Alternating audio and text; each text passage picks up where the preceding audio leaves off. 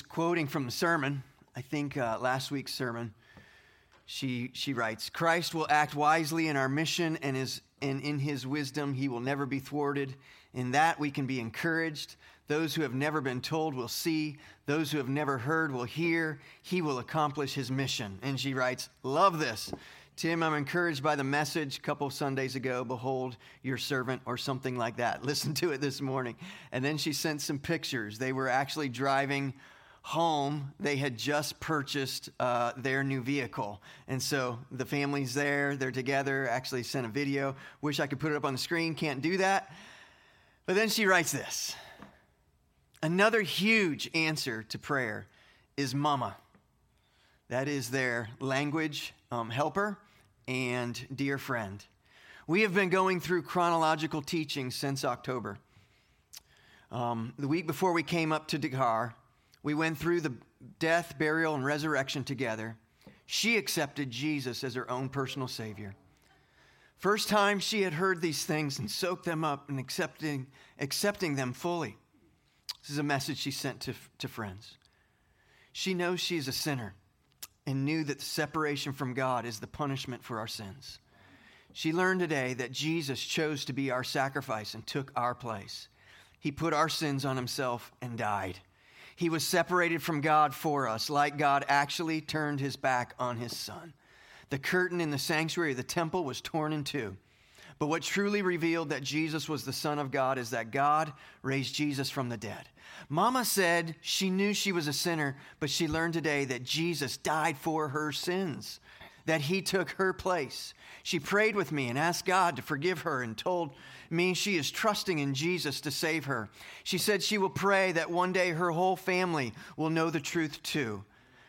Lily writes, my heart sings praises to God today. We're going to sing praise to God today as well. I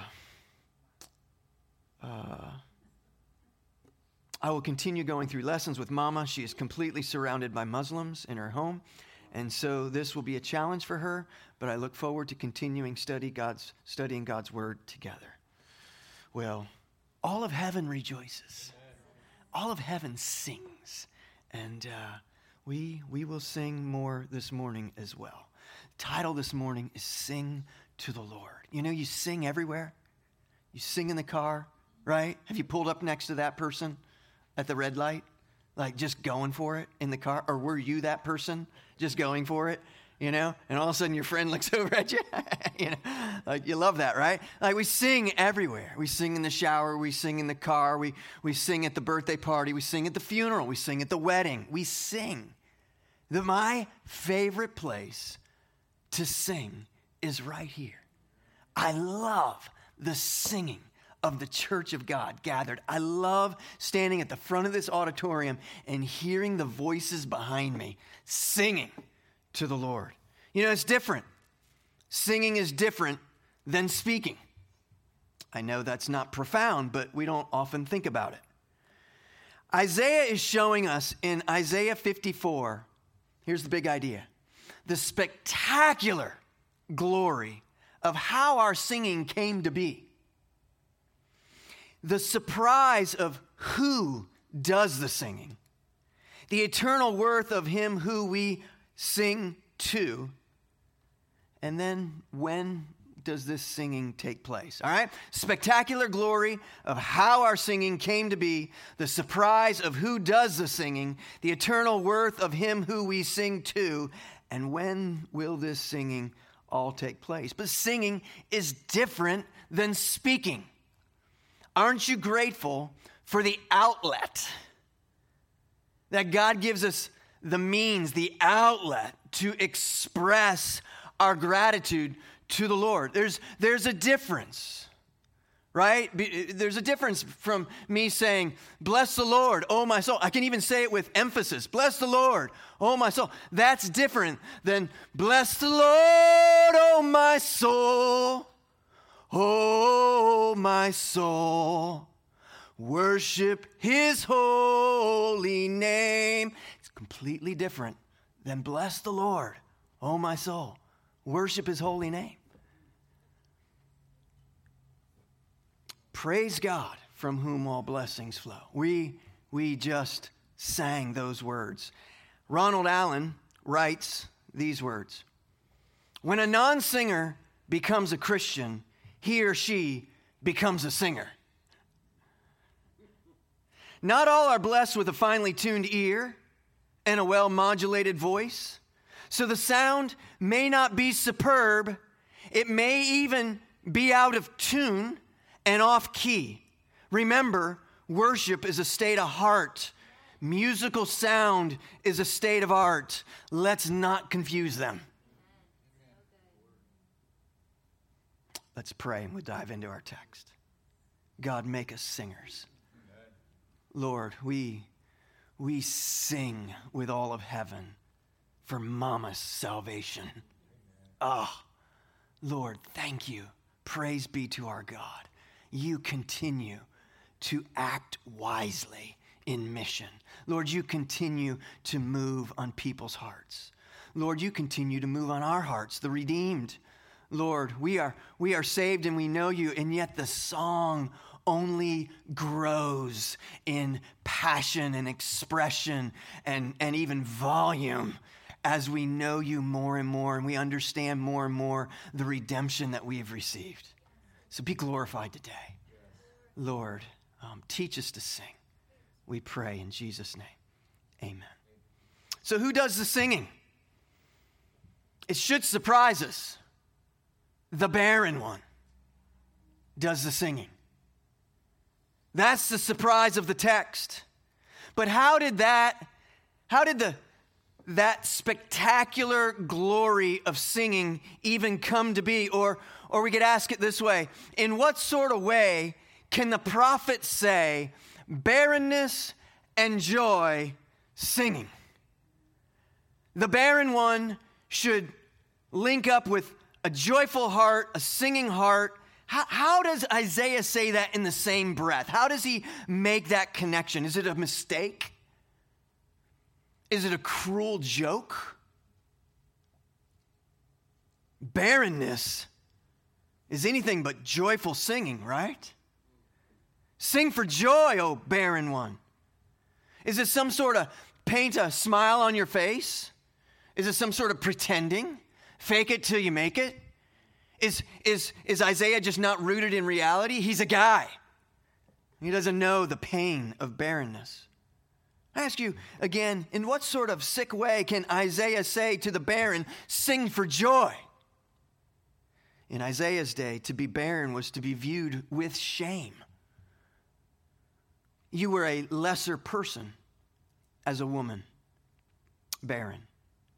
It was not an occasion for joyful singing. It was a time for profound tears and sadness. So what is Isaiah 54 after in us? You see, you and I were spiritually barren people. We were dead in our transgressions and sins. We were completely unable to produce spiritual life in ourselves. We are, chapter 55, we'll see next week, we are thirsty and broke. If you know you've been in Trinity for any length of time, you know it's one of my favorites to go to. Thirsty and broke. We have no money, and we're told, come and buy. How do we do that? Well, come next week. We'll tell you how we do that next week. Thirsty and broke. You're empty. Chapter 55. Chapter 54. Barren. Sing for joy. What these chapters are telling us is you and I have no righteousness whatsoever in ourselves to produce any spiritual life at all. None. We cannot produce our righteousness. Our will, we saw last week, is bent towards straying. All we, like sheep, have gone astray. Our will doesn't naturally desire God or the things of God.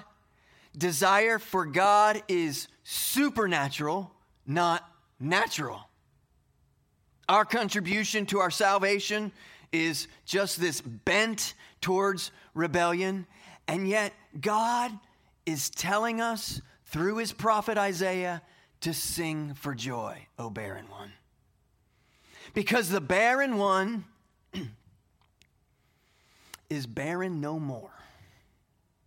That's what verses 2 and 3 are going to tell us. Barren no more. Actually, expand the tent pegs is the feel. The family of God is growing in Isaiah chapter 54.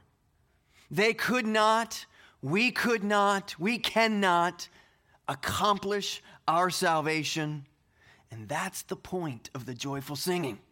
That's the point, because we are the spiritually barren ones, unable to produce spiritual life. And yet, chapter 53, you've been given spiritual life. Through the life, death, resurrection of Jesus Christ, you've been given life, O barren one. Sing for joy. That's the spectacular glory that brought us to chapter 54.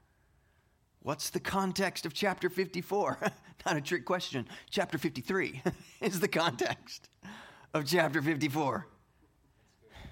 There were no chapter breaks, right? In the original text, there's no 54, like we put down our Bibles at the end of 53. We pick it up the next day, 54. We forgot what was 53. Listen how 53 ends. No chapter break. Let's just read right through it. And yet he bore the sin of many. That's the end of 53. He bore the sin of many and makes intercession for the transgression. Sing, O barren one. Who did not bear, break forth into singing and cry aloud, you who have not been in labor. It's saying, praise be to God. Christ labored for you. We cannot produce our righteousness. Christ produced righteousness and life for us. Sing with joy, because the barren is completely unable to produce any slightest resemblance of righteousness. Sing because Christ, let's go back to chapter 53, verse 4. Sing because surely he has borne our griefs and carried our sorrows, yet we esteemed him stricken, smitten by God, and afflicted. Sing, verse 5, but he was pierced for our transgressions, he was crushed for our iniquities. Upon him was the chastisement that brought us peace, and with his wounds we are healed. Sing at the end of let's read verse 6. All we like sheep have gone astray, we have turned everyone to his own way, and the Lord has laid on him the iniquity of us all. Sing, verse number 10, yet it was the will of the Lord to crush him. Sing, verse 11 at the end, make many to be accounted righteous, and he shall bear their iniquities. Sing, verse 12 at the end, yet he bore the sins of many. Sing, church, sing, because you and I were the barren ones, completely unable to produce spiritual life, completely unable to produce righteousness. And yet righteousness, chapter 53, verse 11, righteousness has been accounted to you. Sing. Did you know that the New Testament quotes this verse number 1? Here's how Paul quotes this verse to the Galatians. He says this, tell me, you who desire to be under the law, do not listen to the law. For it is written that Abraham had 2 sons, one by a slave woman, one by a free woman. But the son of the slave was born according to the flesh, while the son of the free woman was born through promise. Now this may be interpreted allegorically. These women are 2 covenants. One is from Mount Sinai, bearing children for slavery. She is Hagar. Now Hagar is Mount Sinai in Arabia. She corresponds to the present Jerusalem, for she is in slavery with her children. But the Jerusalem above is free, and she is our mother. For it is written, and he quotes, rejoice, O barren one who does not bear, break forth and cry aloud, you who are not in labor, for the children of the desolate one will be more than those of the one who has a husband. What's going on here? Both for Paul and for Isaiah, they're not saying two different things. They're saying the same thing. You see, there are two ways for us to address our barrenness. Two ways. And Abraham and Sarah as a exhibit A is what Paul's doing. Let's look at Abraham and Sarah because they performed both ways, seeking to address their barrenness. Abraham and Sarah decided the first way is let's take matters in our own hands. You see, because we can't trust God because his promises are too extravagant. Because everybody knows Sarah is barren. And so his promise that there would be a promised child, well, I mean, God's great, but that's just too much. And so we need to take matters in our own hands, and through our own efforts, we will produce a child. So here's my maidservant, Hagar. You have a child with her, and we're gonna make this happen. That's one way to accomplish, right? To rid oneself of barrenness. How do we do that today? Well, we take matters in our own hands. We say, oh, salvation, righteousness is just too much. It's too much. God's great. He's wonderful. But as far as this goes, he needs my help. Just like Abraham and Sarah, he needs my help. I need to push my efforts towards my salvation. It's my righteousness is needed in the equation of salvation for me to earn God's favor. Well, I just need to work really hard at it. I need to take matters in my own hands and work out my salvation in these sort of ways. That's one way to address spiritual barrenness. It lacks the faith, just as Abraham and Sarah lacked the faith. The second way Abraham and Sarah addressed their barrenness is they trusted in the Lord, that he will be faithful to his promises. Second way for us is to trust in the Lord for our salvation. You see, Isaac, not Ishmael, was the promised child of God. And God wanted them to trust him in their complete inability, in their barrenness. Trust me, I will provide your salvation. So that the child and future generations would worship God and trust in him and him alone, because they would have known, oh, Father Abraham, that he couldn't pull that off. So how does Isaiah get away with saying to the barren one, sing with joy? He gets away with that because the barren one cannot produce a life. And yet God caused life to come from Abraham and Sarah. How does he call us? We are the barren ones to sing with joy. Oh, because we cannot produce a spiritual life, and yet God caused life to be brought into our lives. So sing, church, sing. Verse 1 again. Sing, O barren one who did not bear, break forth into singing, cry aloud. You have not been in labor. For the children of the desolate one will be more than the children of her who is married, says the Lord. Enlarge the place of your tent. Here's the expansion. Here's even just mission. And let the curtains of your habitation be stretched out. Do not hold back. Lengthen your cords and strengthen your stakes. For you will spread abroad to the right and to the left, and your offspring will possess the nations and will people the desolate cities. That's the Old Testament's way of saying the gospel of Jesus Christ changes everything.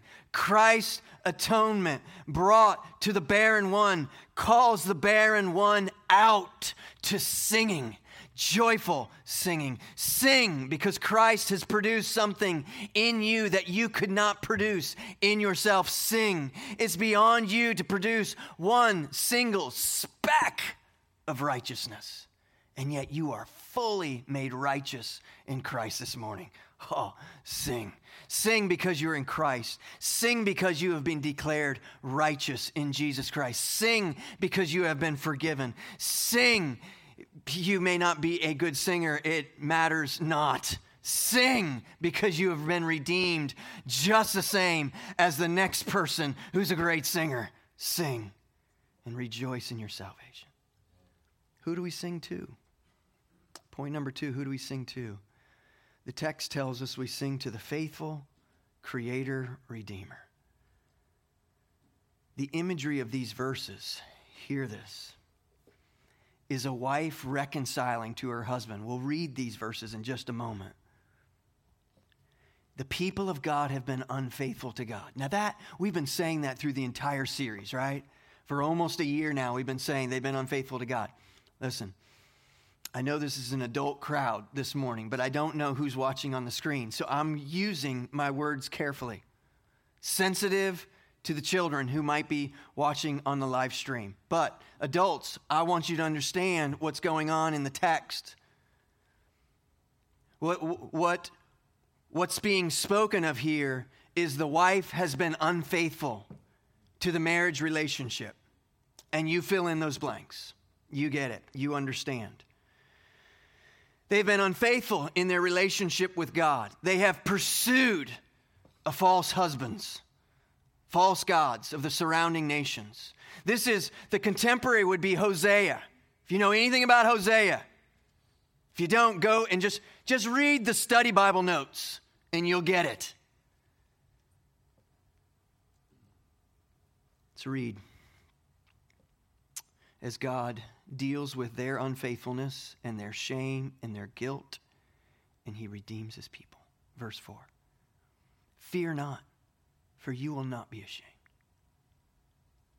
Be not confounded, for you will not be disgraced. For you will forget the shame of your youth and the reproach of your widowhood. You will remember no more, for your Maker is your husband. The Lord of hosts is his name, and the Holy One of Israel is your Redeemer. The God of the whole earth he is called.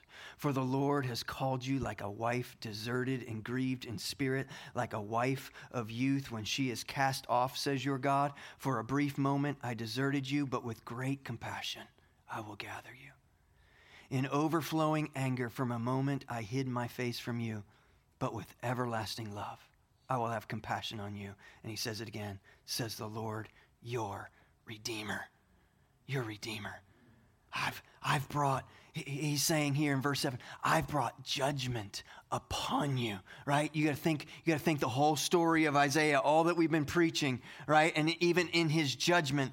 Remember early on in our series, we're saying even the judgment of God is the mercy of God, because if he would have left them to themselves, right? It is the mercy of God that he brings discipline to his people, that he calls them to repentance, and that there are people there who are repenting of their sins and trusting in the future Savior to come. I have redeemed you, he says twice there in those verses. O barren one, sing. How does the New Testament say these verses? He's not quoting at this point. Paul's not quoting. But here's how the New Testament might communicate that. For while we were still weak, or Isaiah says, for while we were barren, at the right time, Christ died for the ungodly. For one will scarcely die for a righteous person, though perhaps for a good person one would dare even to die. But God shows his love for us in that while we were still sinners, Christ died for us. Since therefore we have now been justified by his blood, much more shall we be saved by him from the wrath of God. For if while we were enemies we were reconciled to God by the death of his Son, much more now that we are reconciled shall we be saved by his life. More than that, we also rejoice in God through our Lord Jesus Christ. Through him, we have now received reconciliation. Church, sing. Redemption is being spoken of here, all the way back here in the book of Isaiah.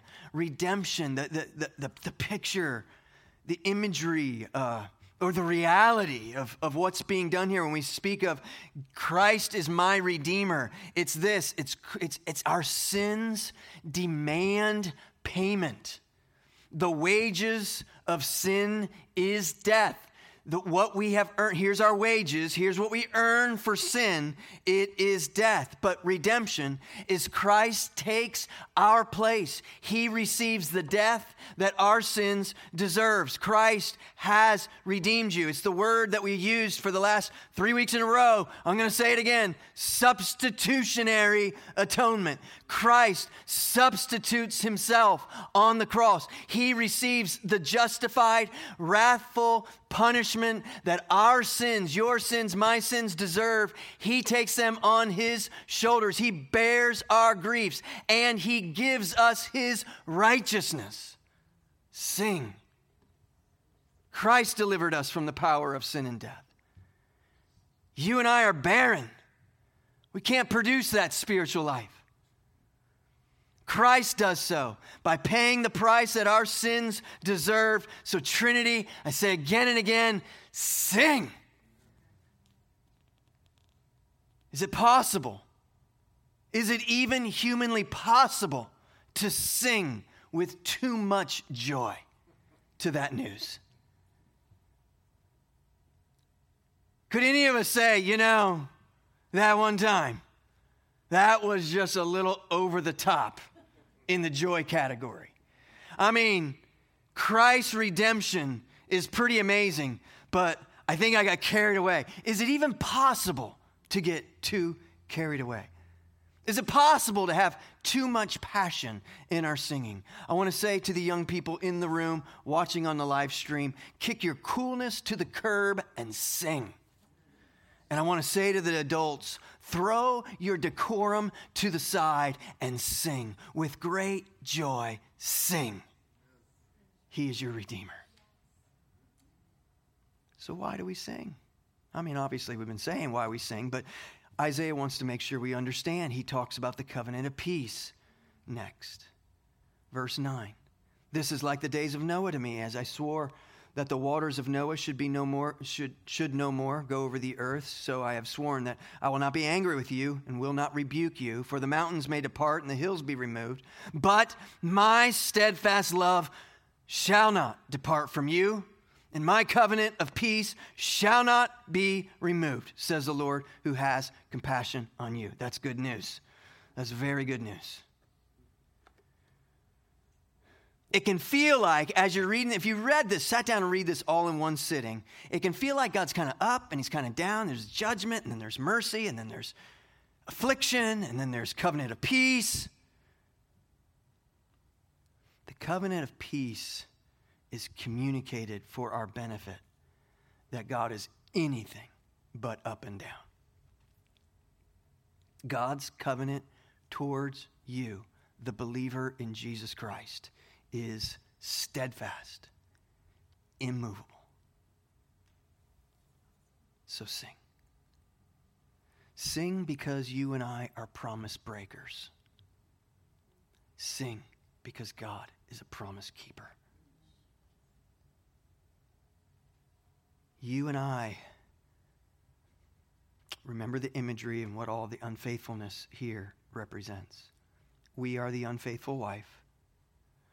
We are the chapter 53, verse 6, the sheep that goes astray, each of us to our own wicked way.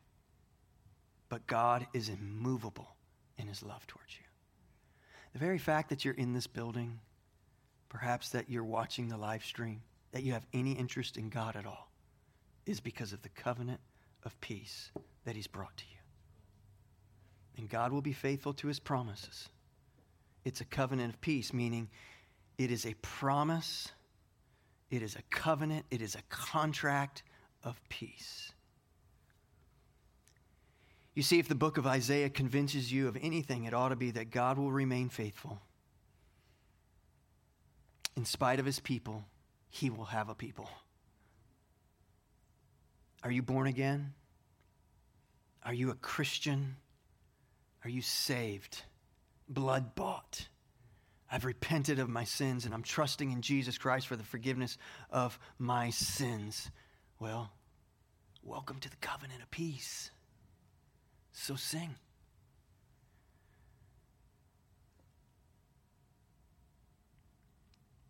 When do we sing?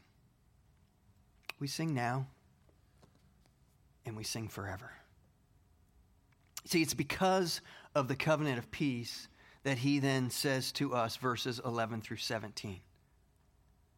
We'll read those in a moment. He begins in verse 11, "O afflicted one." Here we are again, up, down. You see, the covenant is eternal, and your peace then is eternal. And so, to the afflicted ones, in the midst of your affliction, what is he communicating? Your affliction is not what's eternal. What's eternal in the text is his covenant of peace. So, O afflicted ones, sing. Verse 11, "O afflicted one, storm-tossed and not comforted, behold, I will set your stones in intimate." Someone tell me. I rehearsed this 18 times this morning. Antimony. Sounds weird to me now. "And lay your foundations with sapphires.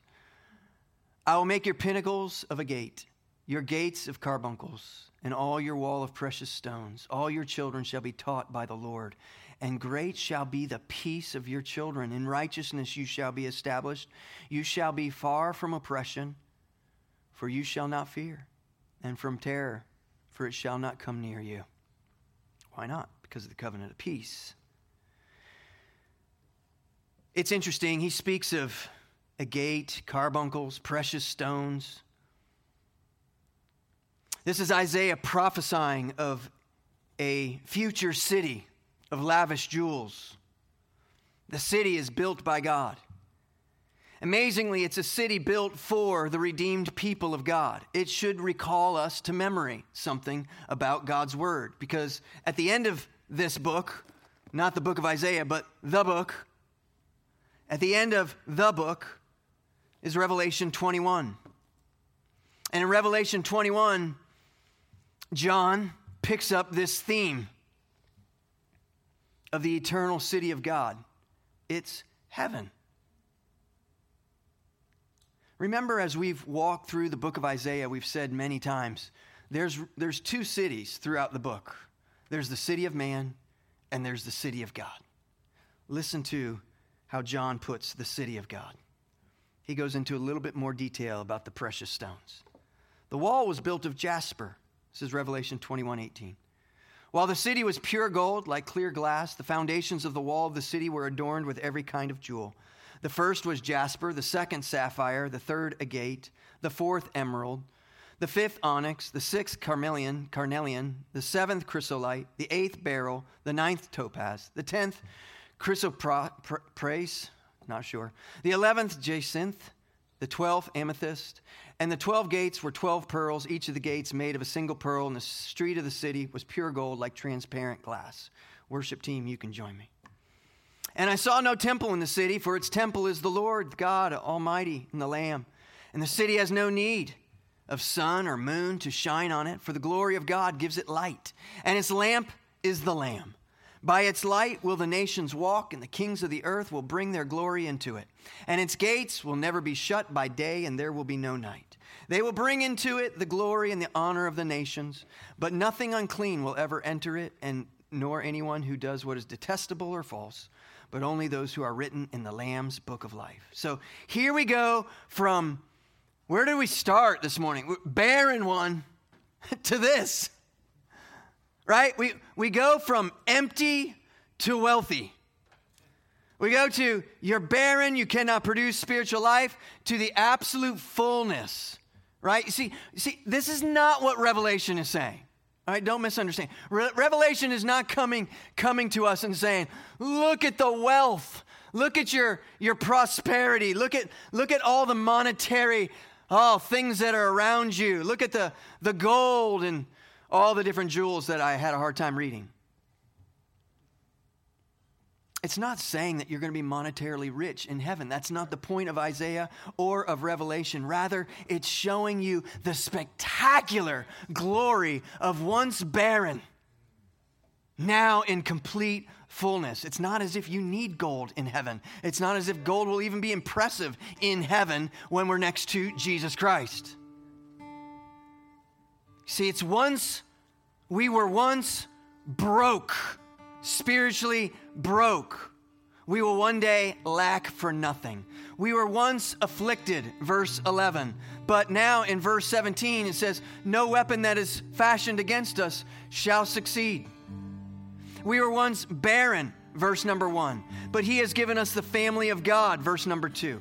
We were all like sheep gone astray, chapter 53, verse 6. But now, verse 14, you and I are in righteousness of Christ. Because verse 16, he lacks no resources whatsoever. He is the antithesis of barren. And so those who will attack you because of the covenant of peace, he's able to say, no weapon formed against you will prosper. Meaning nothing that opposes you will destroy that covenant of peace that has been promised to you. It's very much like how Paul would have said or did say to the Romans, chapter 8. What then shall we say to these things? If God is for us, who can be against us? He who did not spare his own son, but gave him up for us all, how will he not also with him graciously give us all things? Who shall bring any charge against God's elect? It is God who justifies. Who is to condemn? Jesus Christ is the one who died. More than that, who was raised? Who is at the right hand of God? Who indeed is interceding for us? Who shall separate us from the love of Christ? Shall tribulation or distress or persecution or famine or nakedness or danger or sword?